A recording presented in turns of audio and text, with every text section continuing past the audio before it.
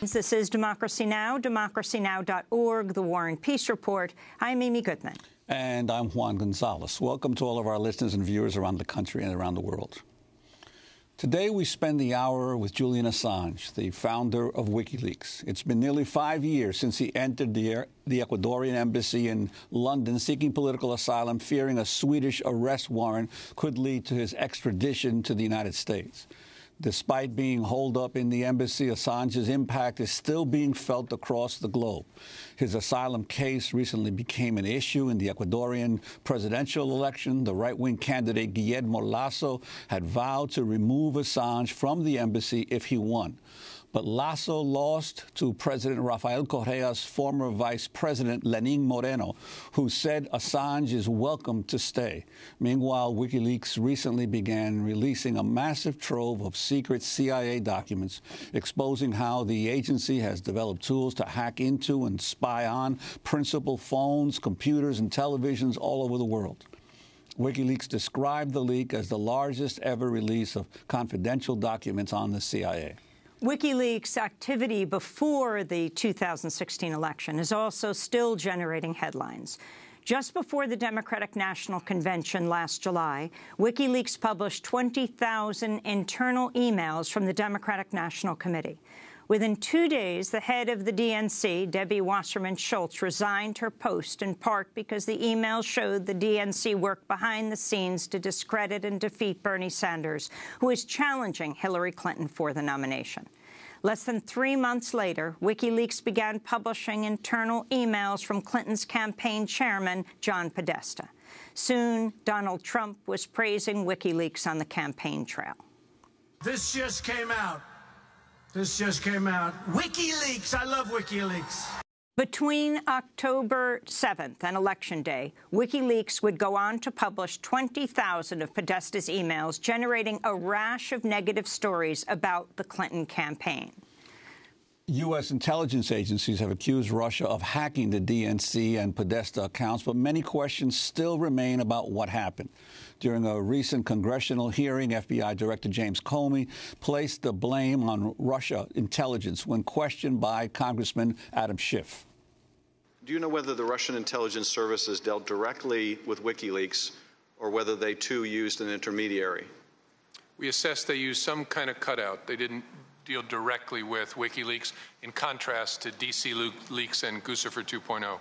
That was FBI Director James Comey on March 20th. Well, joining us now from the Ecuadorian embassy in London is Julian Assange, the founder of WikiLeaks. Julian, welcome back to Democracy Now! Good morning, Amy. Did Russia leak the documents, either the DNC documents or the John Podesta emails, to WikiLeaks? We have said quite clearly that our source is not a member of any state, including the Russian government. Now, if you look at these statements by James Comey, James Clapper, going back a couple of months, statements by Barack Obama, they all are harmonious with our description. Now, what the U.S. investigation by James Comey seems to be trying to say, at least in public, is that they perceived that there was some Russian hacking, or at least some hacking from somewhere, of the DNC, other institutions of the United States. In fact, the allegations are that several thousands of people were hacked in those operations. But how do you know? How do you know it's not Russia? How do you know it's not a state actor? Since you usually say you don't know who gives you documents. We look very closely at our publications. We tend to come to a good understanding of them, and so we're not willing to go into details about our source because it might describe the sort of person they are, the sort of jurisdiction that they're in, which could put them at risk. But we have said clearly that our source is not a member of a Russian state, and even the US government is not suggesting that our source is a member of a Russian state. And what appears to be going on is that there have been observations of hacking of thousands of people, or attempted hacking of thousands of people.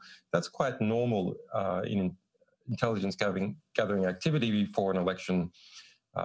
Presumably that's being carried out by many states. I would be surprised if that doesn't include Russia. And over here, there's the publications of WikiLeaks. And what there isn't is something in between the middle. So there's a allegation that, well, if there's been hacking here and there's publication over here, then these must be directly, causally, intentionally related. But so far, there's no evidence for that. Julian, I want to turn to a Democratic Congressman, Adam Schiff, speaking at a hearing of the House Intelligence Committee last month. Later in July and after the convention, the first stolen emails detrimental to Hillary Clinton appear on WikiLeaks. A hacker who goes by the moniker Guccifer2 claims responsibility for hacking the DNC and giving the documents to WikiLeaks. But leading private cybersecurity firms, including CrowdStrike, Mandiant, and ThreatConnect, review the evidence of the hack and conclude with high certainty that it was the work of APT-28 and APT-29, who are known to be Russian intelligence services. The U.S. intelligence community also later confirms that the documents were in fact stolen by Russian intelligence and Guccifer2 acted as a front. Also in late July, candidate Trump praises WikiLeaks, says he loves them, and openly appeals to the Russians to hack his opponents' emails, telling them that they will be richly rewarded by the press. That was Congressman Adam Schiff. Julian, I'm wondering if you could respond to some of the things he's saying in that statement. Well, Mr. Schiff is a Democratic congressman who's trying to whip up a kind of neo-McCarthyist fervor in order to distract from the epic failure of Hillary Clinton and that team when they lost, of all people, to Donald Trump. So it's not particularly interesting. I think we should pull back and put things in context. The United States government, since 1950, has intervened in 81 elections, interfered, to use Schiff's language, in 81 elections. That is not including coups, which have overthrown the government. So there's a long history of the United States doing this to places around the world in infamous ways, and most recently alleged interference in the election of Israel. So I think we should understand that the United States is in a glass house when it comes to allegations of attempting to interfere with or influence election results. But let's look at what is the real meat of this issue. How does it allege that Russia has interfered in the US election process? Well, they say there's been a variety of hacks. Well, that's quite normal intelligence gathering process as far as can be determined, and a few extremely ineffectual websites such as DC Leaks or Guccifer 2.0 that no one really paid any attention to. And then there's our publications, which people really did pay attention to. Now, what is in our publications? Well, from our perspective, we have just published accurately and fairly what Hillary Clinton said her positions were in her secret speeches to Goldman Sachs and in relation to the DNC and its attempt to rig the election to exclude the primary process, to exclude Bernie Sanders. So at the heart of this issue is whether people were told the truth about Hillary Clinton and the DNC.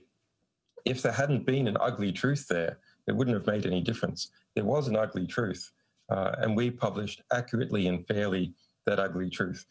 Now, our source wasn't from the Russian state, but if it had been from a state, would we have suppressed that information before an election, or would we have accurately and fairly published it? Of course we would have published it. Well, but Julian, I wanted to ask you, in relation to what you said, we've had other guests on, for instance, Scott Horton, who said, yes, you're absolutely right. The United States has been involved in seeking to destabilize governments and overthrow governments all over the world. But Horton said that there's a difference between what Russia attempted to do and whether anyone in the Trump administration colluded with Russia or helped or cooperated or had conversations with the Russians as they were seeking to destabilize the U.S. elections. And Scott Horton says that would be definitely a problematic issue for Trump. I'm wondering your thoughts about that. I would agree. That would be interesting and unusual. I don't think it's true. I think it is interesting that early on that Trump and people around him took a position of rapprochement towards Russia, a very strong position of rapprochement towards Russia, and not a classically Republican position. I think that is interesting. It is somewhat compatible with Trump's statements going back a very long time. But I would be surprised if that turns out to be significant. Why do I say that? Trump had very little business success in Russia. He hasn't managed to build a hotel in Russia. He hasn't gotten any, as far as can be determined, any good deals in Russia. And when you see him making statements during the election campaign on the stage, hey, Russia, if you've got those emails, give them to the press. They'll be very pleased about it. When you see statements like that, this is not the sort of statement that you make if you already have a communications channel and you're already engaged in an active conspiracy. For people like Paul Manafort, that's someone who's perfectly capable of engaging in let's say, dodgy activities. They have a long history of working for various parties in different ways. Have they asked for support through Paul Manafort? Maybe. But if you're looking at the top level involving Trump, what I see is a great weakness in an ability to get anything concretely done in Russia. You know, while Trump may or may not have investments in Russia, it's very clear the oligarchs in Russia have bailed him out to the tune of tens of millions of dollars, if not more, in the United States when he was building buildings, having gone bankrupt many times, hard to get a line of credit in places like just right near Democracy Now!, Trump Soho, a major building project downtown Manhattan. But I wanted to turn back to Democratic Congressman Adam Schiff speaking at a hearing of the House Intelligence Committee last month. On August 8th, Roger Stone, a longtime Trump political advisor and self-proclaimed political dirty trickster, boasts in a speech that he has communicated with Assange and that more documents would be coming, including an October surprise. In the middle of August, he also communicates with a Russian cutout, Guccifer II, and authors a Breitbart piece denying Guccifer's links to Russian intelligence. Then later in August, Stone does something truly remarkable when he predicts that John Podesta's personal emails will soon be published. Trust me, he says, it will soon be Podesta's time in the barrel, #Crooked Hillary. In the weeks that follow, Stone shows a remarkable prescience. I have total confidence that WikiLeaks and my hero, Julian Assange, will educate the American people soon, he says, #lock her up. Payload coming, he predicts, and 2 days later, it does. WikiLeaks releases its first batch of Podesta emails. The release of John Podesta's emails would then continue on a daily basis up until the election. And this is Trump advisor Roger Stone speaking on August 8th. With regard to the October surprise, what would be your forecast on that, given what Julian Assange has intimated he's going to do? Well, it could be any number of things. I actually have communicated with Assange. I believe the next tranche of his documents pertain to the Clinton Foundation, but there's no telling what the October surprise may be. That was Roger Stone speaking August 8th in Broward County, Florida. If you could respond to the substance of what they're saying, Julian, and explain what is your relationship with Roger Stone? Well, I don't want to be an apologist for these people, but really, party politics in the United States is something that everyone has to get away from. This creation of two polarities by different elites that then suck up all the political energy in the country. Well, we can talk a little bit later about what's happened to the Trump administration and this fascinating process that we've been seeing about how many days does it take for the security sector to digest the president. Something like 75 appears to be the answer. Okay. Roger Stone, I've never communicated with the guy. He's never communicated with me, other than very recently to say, what are you doing, saying that we have communicated? Please explain, because as far as all our records are concerned, we haven't. He has simply brilliantly inserted himself into this equation. Now, remember, Stone was pushed out in 2015 from the Trump campaign. When WikiLeaks was engaged in its publications exposing interference in the primary process at the DNC, that was the biggest thing on the political radar for that time period. And so Stone, having nowhere to be, decided to suggest that he had communications with us. But let's look at his predictions. He predicted that our publications were going to be about the Clinton Foundation. He was wrong. All his other predictions, where they're accurate, are statements that we made in public. We said we had information about Hillary Clinton, that we were going to publish it, etc. So when you hear Adam Schiff saying, oh, that Roger Stone said that there's that WikiLeaks publications are coming, I was saying on TV interviews that we had publications that were coming that were about Hillary Clinton. So Stone predicted that we were going to publish on October 4. We didn't publish on October 4. That was our 10-year anniversary, etc.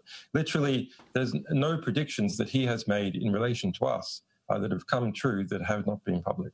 So I think, you have to admire the chutzpah of how he has played on democratic desires to see a connection and has exploited that in order to sell his books and in order to gain prominence. I mean, it's very impressive. He just simply lays out a piece of bait that he understands that the democratically aligned press will leap forward slavishly and put that hook in their mouth. Julian, we have to break. Because it suits him. WikiLeaks has published what it says is the largest leak of secret CIA documents in history. The thousands of documents, dubbed Vault 7, describe CIA programs and tools that are capable of hacking into both Apple and Android cell phones. By hacking into entire phones, the CIA is then reportedly able to bypass encrypted messenger programs such as Signal, Telegram, and WhatsApp. Although contrary to many news reports, the documents do not show the CIA has developed tools to hack these encrypted services themselves.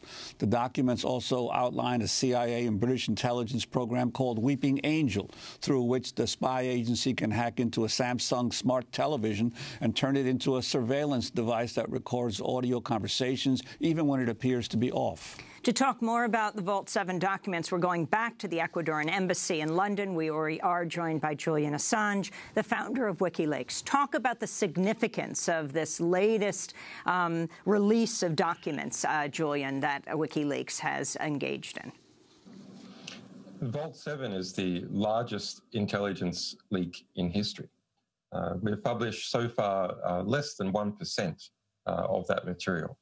Now, so far, the publications that we have published reveal that the Central Intelligence Agency has decided to create, in the last 10 years, its own captive version of the National Security Agency, not specialized in bulk interception, but specialized in semi-automated hacking processes.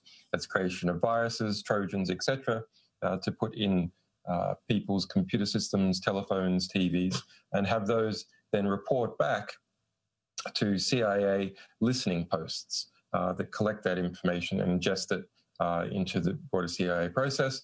And also information can be pushed using these mechanisms on to those telephones, computers, et cetera, to, for example, plant information that could implicate someone falsely or perhaps even truly in a crime.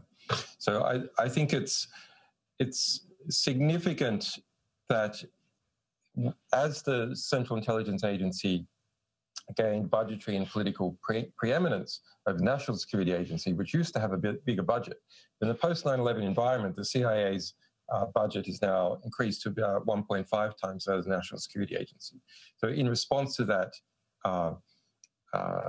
increased political power, where increased budgetary spend comes from, it has created its own effective air force using drones and its own large hacker squad.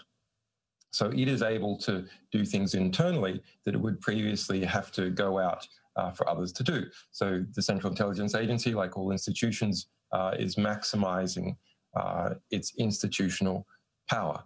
And it is slowly succeeding compared to other institutions.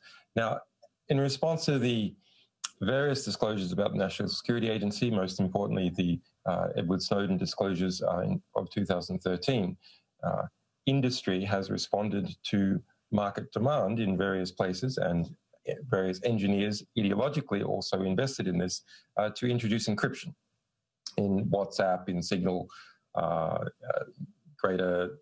more types of encrypted email, and so on. Now, the Central Intelligence Agency's hacking approach does not target the intermediaries like the National Security Agency does for these bulk intercepts. Instead, it targets the endpoints, and then it doesn't need to worry about the encryption. For example, if you and I, Amy, are communicating using, say, Signal on a smartphone, on an Apple or Android, then the Signal encryption protocol is actually quite good. And as far as is known, it cannot be decrypted by an intermediary, bulk spying on communications traffic going across the Atlantic, like the National Security Agency does. But if either you or I have our phones hacked, and the CIA software specializes in doing this, it means that encryption doesn't matter, because the information is gathered either before it's encrypted or after it is decrypted. Well, Julian, in terms of the material you have released so far, you did redact any of the computer codes that you got access to, and you offered to have companies that may be affected by this, tech companies, to provide them the code so they could fix any vulnerabilities. Have any companies taken you up on the offer? Yes, that's a very interesting process, and we knew that it would be. So we made this offer publicly. And we also wrote to a number of the large companies such as Apple, Microsoft, Google, Mozilla, which produces the Mozilla browser, etc. Now, the European companies responded almost immediately. Some even approached us. A couple of US companies, such as Mozilla, responded immediately, and we were also approached by a security engineer at Cisco. Google, Apple, and Microsoft took 8 or 9 days, depending on the company, to respond. Now, that means that they were putting all the users at risk for 8 or 9 days. What was happening in that 8 or 9 days? Well, we hear, we're not sure it's true for all of the companies, but we hear from one of the companies that what was happening is that they were engaging their lawyers, they've been worried about the politics, et cetera, et cetera. My guess is that on the legal front, a type of collaboration involving classified material, it could be argued to be conspiracy to commit espionage. Now, of course, that's not actually practically possible in the US court system, or politically possible. And then these companies have individuals within them who have security clearances because they work on classified projects for the government. And particularly the security divisions of Apple, Google, Microsoft, etc., have people with security clearances in them, and who might lose their security clearances if they're engaged in working on information that is being distributed not through a formal process. So what you see in all those big three taking 8 or 9 days is some kind of collaboration, either directly with each other or through a third party, say like the Department of Justice, to understand what role that they're going to play. And the role that they ended up playing is saying, no, we don't agree to fix anything which we had asked for within 90 days. No, we don't agree to say that any fix came from you. This was our requirement. Instead, you can just throw something at our regular security reporting mechanism. So what's going on there? Well, no record of collaboration in a formal sense or in a political sense that could be used to make political problems for those companies in terms of their contracts with the United States government or potentially introduce problems in relation to the Espionage Act or security clearances. That's my supposition. We don't know that's true for sure. We know that some of that is true for at least one of these companies. But looking at the timing, it's very unusual that Google, Microsoft, and Apple all wrote back to us on the 8th or 9th day, whereas the other companies wrote back immediately or at various times. In October, The Intercept published a conversation between Glenn Greenwald and Naomi Klein about WikiLeaks' decision to disclose thousands of John Podesta's personal emails. This is part of what Naomi Klein said. I would add, it's not just that they didn't curate it and just dumped it all, right? They are dumping it, but they are doling out the dumps, right, to maximize damage, right? So they're not just saying, hey, information wants to be free, here's everything we have. Journalists have a field day, go through it, right? They're very clearly looking for maximum media attention. You can tell that just by looking at the WikiLeaks, Twitter feed, and, timing it, right before the debates. You've written about how dangerous it is for media organizations to be taking such a highly political approach to this election because they so clearly don't want Trump to get elected. So they're engaging in what you've described as journalistic fraud, right? I agree with you. Right. But we have to acknowledge how political WikiLeaks and Julian are being here. That was Naomi Klein in October. WikiLeaks founder Julian Assange, your response to some of her remarks?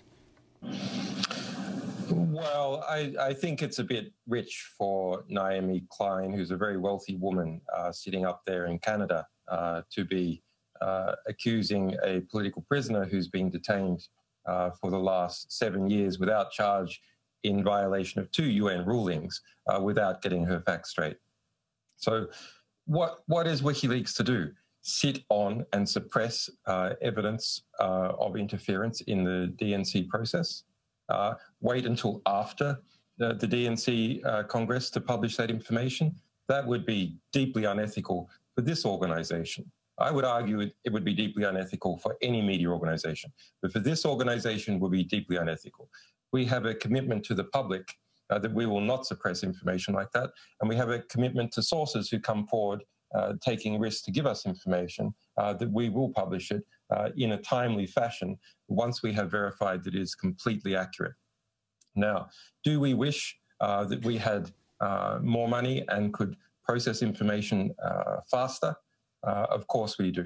But we did manage to get that publication out before the DNC, and I think that was very important so that people involved in that process could understand who it was that they were choosing to go for. Now, let's be realistic. Naomi has a particular issue, a very important issue, and I agree it's an important issue, which is climate change.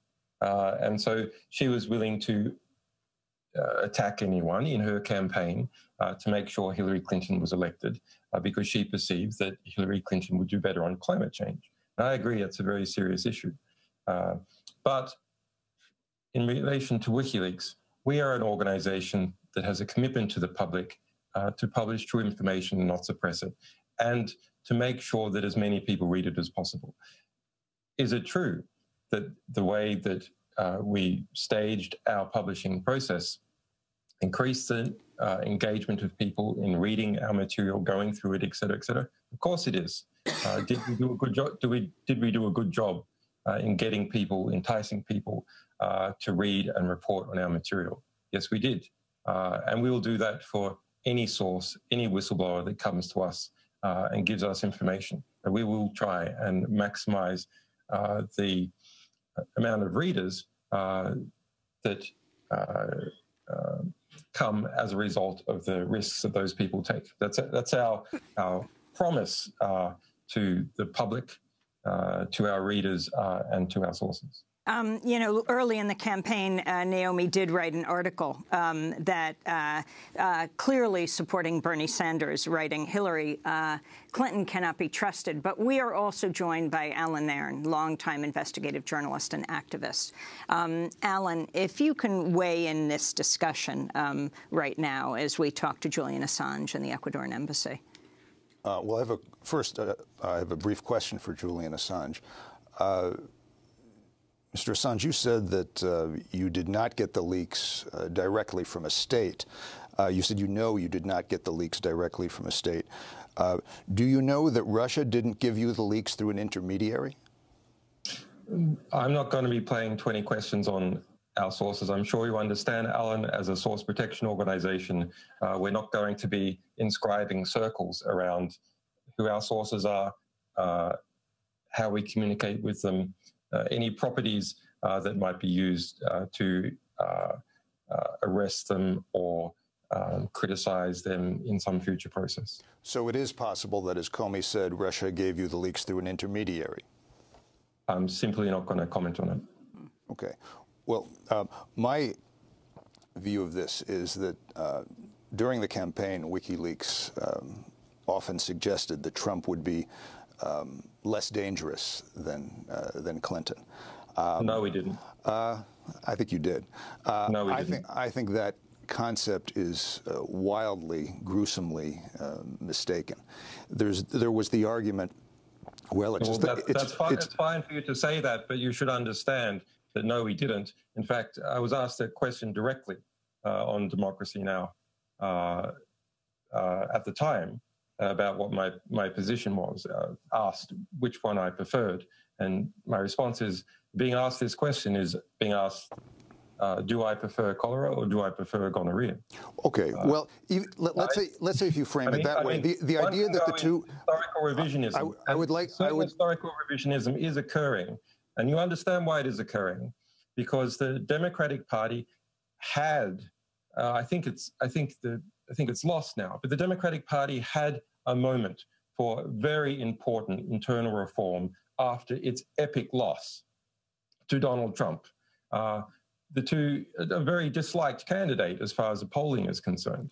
So the Democratic Party had an epic loss. Who was responsible for that epic loss? The Democrats. Well, the Democratic Party was, and its various structures, its institutions, etc. The Democrats are responsible for that epic loss, no question. But if was those people telling the public the truth? If those people are not responsible, people take the truth and they absorb it and they think about it and they do what they want with it. And the reality is the American people so disliked what was being offered to them by the Democratic Party that they decided that they preferred to blow it all up rather than have Hillary Clinton. They decided they would throw the Trump grenade. I agree with that. However, I would note that the Trump campaign thought that WikiLeaks was on their side. Now, the idea that Mr. Assange just suggested that Trump and Clinton were equally dangerous, two different deadly diseases, I think is wildly and gruesomely mistaken. Clinton represented a criminal establishment, but Trump and the people he brought in with him make it worse, make it even more criminal. This idea that it was just a choice between the lesser of two evils. Well, in politics, in life, you fight like hell to have good choices, to have better choices. In this case, Sanders was a better alternative. But once that is no longer possible, then of course you choose the lesser evil. What do you want? More evil? More killing? More pollution? More abuse of immigrants? More racism? More impunity for corporations? More aid to death squads? More spending for the military? All of that is what you get with Trump, in distinction to the other bad things you would have gotten with Clinton. And the win of Clinton was not, or I'm sorry, the victory of Trump was not equally as bad as it would have been if Clinton had lost. It's a catastrophe. It's an utter catastrophe. And those who are poorest, those who are already most oppressed and most vulnerable, are the ones who are suffering most as a result. And we ain't seen nothing yet. They're just getting started. Now with Gorsuch coming on the Supreme Court, and with the possibility that the legislative filibuster in the Senate will be abolished, as well as the Supreme Court filibuster, if that happens, that will give Trump and the radical Republican right, who now control the Congress, essentially absolute power. The only thing standing in their way will be some federal judges, which means that within the system there will be no blocking power. There will be nothing to stop them. In that case, the only way to stop them will be from outside the federal system, which means in the streets, or from the systems of the states and localities. We're in the midst of a right-wing revolution. I agree that a lot of this discussion about Russia and leaks is misguided, a lot of it, and it's diverting attention from two main facts. One, we're in the midst of a right-wing revolution that must be stopped and reversed. Two, the Democratic establishment discredited themselves, and they have to be removed and replaced by the Democratic base. Julian, your response, I'd like to also, if you can, talk about, you've mentioned it numerous times, the existence of the deep state and what the relationship of the deep state is to your perspective about what's going on right now in the United States. Well, look, up until very recently, and I guess we still have to see how it goes, I've been delighted by the conflict that has been occurring between the incoming administration and between the security services, etc. Why is that? Because it has shed light on both. It is resulting in the courts throwing nooses around the power of the presidency and tying them down. And I mean, that's something that I predicted would happen, and it is happening very rapidly. The problem for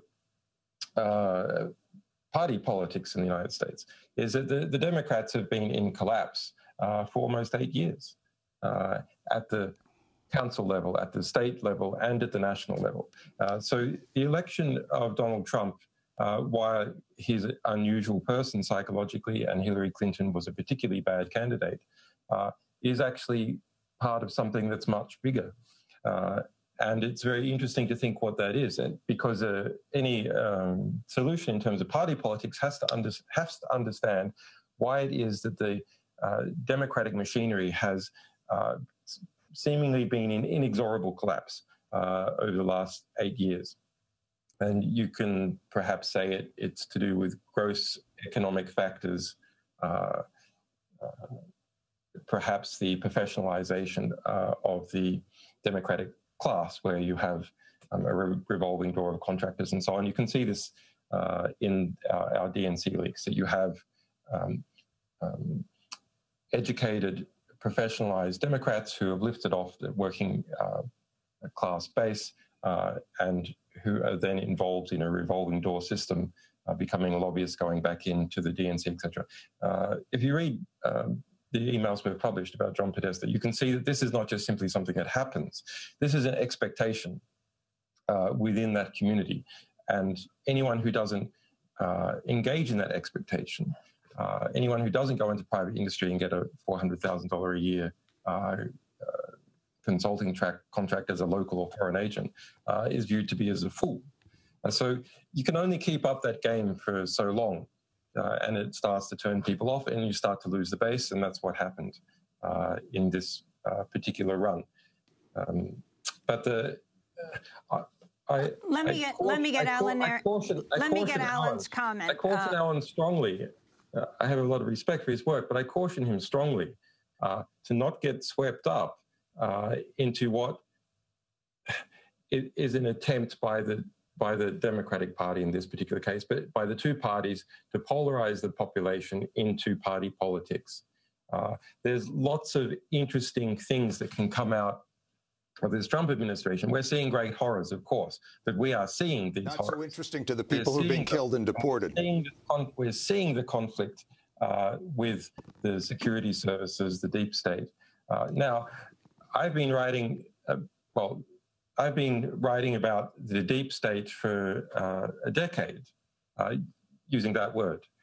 Now, Turkish academics have been writing about the equivalent in Turkey. Some Hungarian investigative journalists the same within Hungary. And finally, this word is now something in US politics. It's not a new concept. It's essentially the military-industrial complex plus lobbyists plus contractors plus people in the Senate Intelligence Committee, et cetera, et cetera. We all understand what that is. We just have 30 seconds, Alan, and I wanted to get you a final comment. The conflict between Trump and the intelligence and the deep state is a spat, not a struggle. Trump has insulted them, he has disrespected them, so they're unhappy with that. More importantly, Trump wants them to change their tactics, to become more crude and even more violent. Once they work together on a couple of new wars, they'll get along just fine.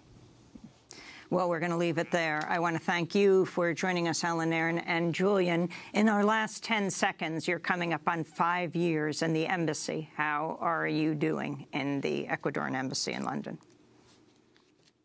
Well, last year, I won an epic victory against the UK government and the Swedish government at the UN. Formal ruling. It's repeated in November. Those governments still have to obey the UN. I'm being illegally detained, and I should be freed and compensated. That's according to the UN.